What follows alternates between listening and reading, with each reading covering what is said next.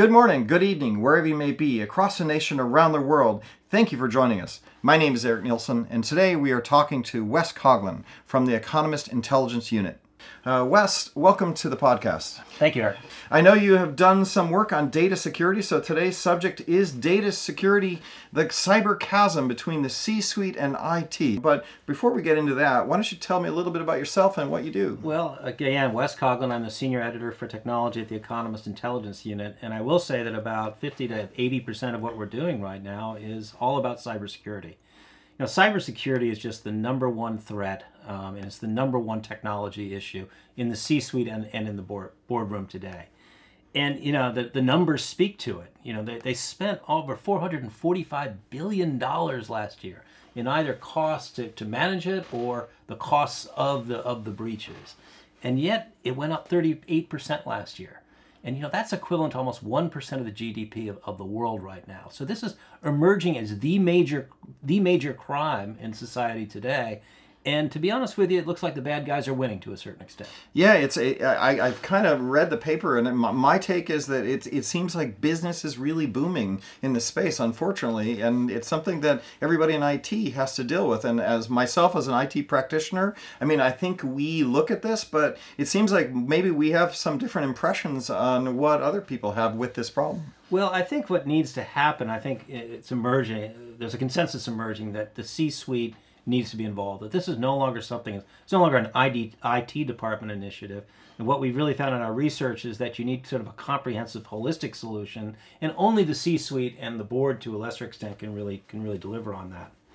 So can you tell me a little bit about your research and what you've done in this space? Well, what we did is we interviewed 1,100 executives. They're global, all around the world. They're from representative of all industries. And we talk to people in companies that are a bit larger, sort of $500 million, those who really have complex security requirements. And what we did is we divided them into two groups. We looked at the C-suite and we looked at the board, the C-suite excluding the CIO, and then we juxtaposed them against the CIO and all the IT professionals. Right. Because we wanted to see is whether there's a certain almost schizophrenia in the organization that divides the thinking of the C-suite, the company leadership, and that of the IT professionals within the organization. What are some of the things that you're discovering? I think the most important thing is that there, in fact, is this great disconnect between the company's leadership and the IT professionals. IT professionals, as you can imagine, overwhelmingly rate data security as the number one priority and the thing that they look at. When you look at the corporate level, despite all the dialogue and all the conversation and all the news stories, the corporate executives see it as frankly as a secondary issue. You know, we presented 8 issues to them. It ranked number 7. Only 1 out of 20 executives think that it's the most important issue facing the company, as opposed to about almost half of people from IT. So let me just reiterate this. So from an IT perspective, and I'm an IT guy, we see this as a big problem because we see the attacks day in and day out, and we're working on this. But you're saying, and I don't really work with my CEO, CIO very often, but you're saying the interviews and the data you're saying says that they don't see this as a big problem at all? Well, they do. The thing is that it's crowded out by other problems that they do see. They're always going to be thinking of revenue. They're always going to be thinking of customers first. They have to do that. But what happens is that you're getting into a war for their attention. You're getting into a war for budget. You're getting in a war for commitment to this, and it takes their commitment to make it work. Cyber threats are morphing. They're no longer sort of isolated incidents. They test the whole company, and the whole company has to be able to respond. Nobody can make that company respond except leadership at the very top. And that's what's lacking right now. The leadership is not aligned to understand their responsibilities and the threat that the firm faces. So we have the IT executives understand this, but the C-suite might not understand it. Does this leave firms vulnerable? It does, because what happens is it does on a number of levels. First of all, it's the obvious one of budgets. You need to get the budget to fight this. It has to be a high priority growth item, even if you're just going to keep pace with the attacks that are taking place. Are they getting the budgets? No. Our research shows that the IT folks just believe that they're chronically underfunded. The second, again, is how you address this. You need to mobilize your employees more than anything else. You need to mobilize not only your employees, but outside, your outside stakeholders like your customers and your suppliers who are part of your ecosystem. That kind of leadership can't be done by exhortations from the IT department. It demands some certain degree command and control from the C-suite, from the CEO, from the CFO, COO, and of course the CIO as well. Are these C-suites starting to understand that this is a problem, or how are we getting the news out that this is a problem? I don't want to underestimate what the C-suite's doing. Clearly, it's a problem that they're aware of, but it's more that where do they place it on their list of priorities? Again, when you're battling budget, when you're battling for attention of employees, are you going to be getting what you need to be effective on this? And what we're seeing now is that it's probably not. Now, it's up to the CIO, it's up to the IT group to communicate this, but I'm just saying they can't accept it as a given that everybody's on their side on this, and they have to get everybody's side on this now because that's the nature of the attacks that need to be defended. Right. Let me give an example for where another disconnect takes place. I think there's a consensus in the security community that you can't defend everything now. So you have to gear your defenses about what's important. And what we're finding is a significant disconnect where what you ask the C-suite, what's the most important thing that needs to be defended? They're not looking at bits and bytes, they're looking at the company. And what they see, the most important thing that needs to be defended is the brand and the reputation of the firm.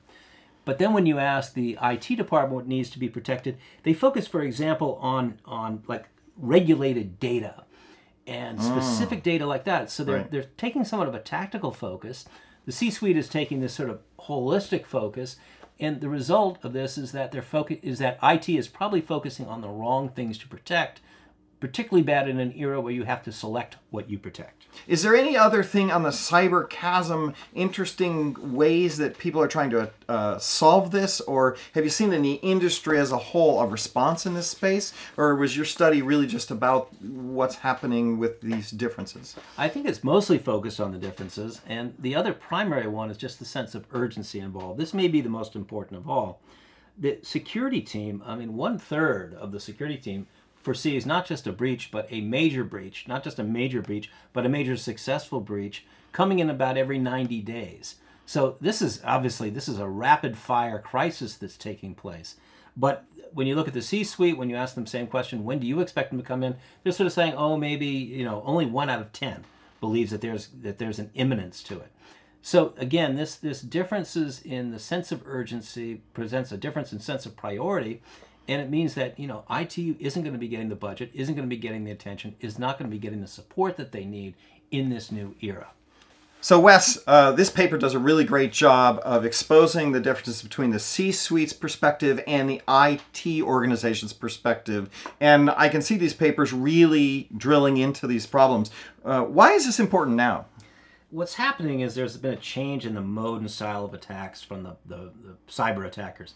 They're getting more money, more people are jumping in, and frankly, success is attracting more of them.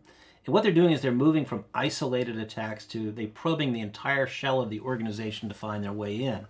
If you're going to fight this, you need the support of the workforce, you need a significant budget, you need policies in place on how people are going to manage their security, and above all, you need the support of the C-suite and the board to make this happen. This is the kind of thing that needs strong management from above, and it hasn't had to be there before. So I think the most important finding that we have is that the board and the C-suite, it's their responsibility. They need to be activated, and the CIO and the IT team needs to make a bigger, broader, and harder case that they need their support. Great. Well, thanks for being on the podcast. Thank you, Eric. For more information about the data security research from the Economist Intelligence Unit, you can visit vmware.com/radius.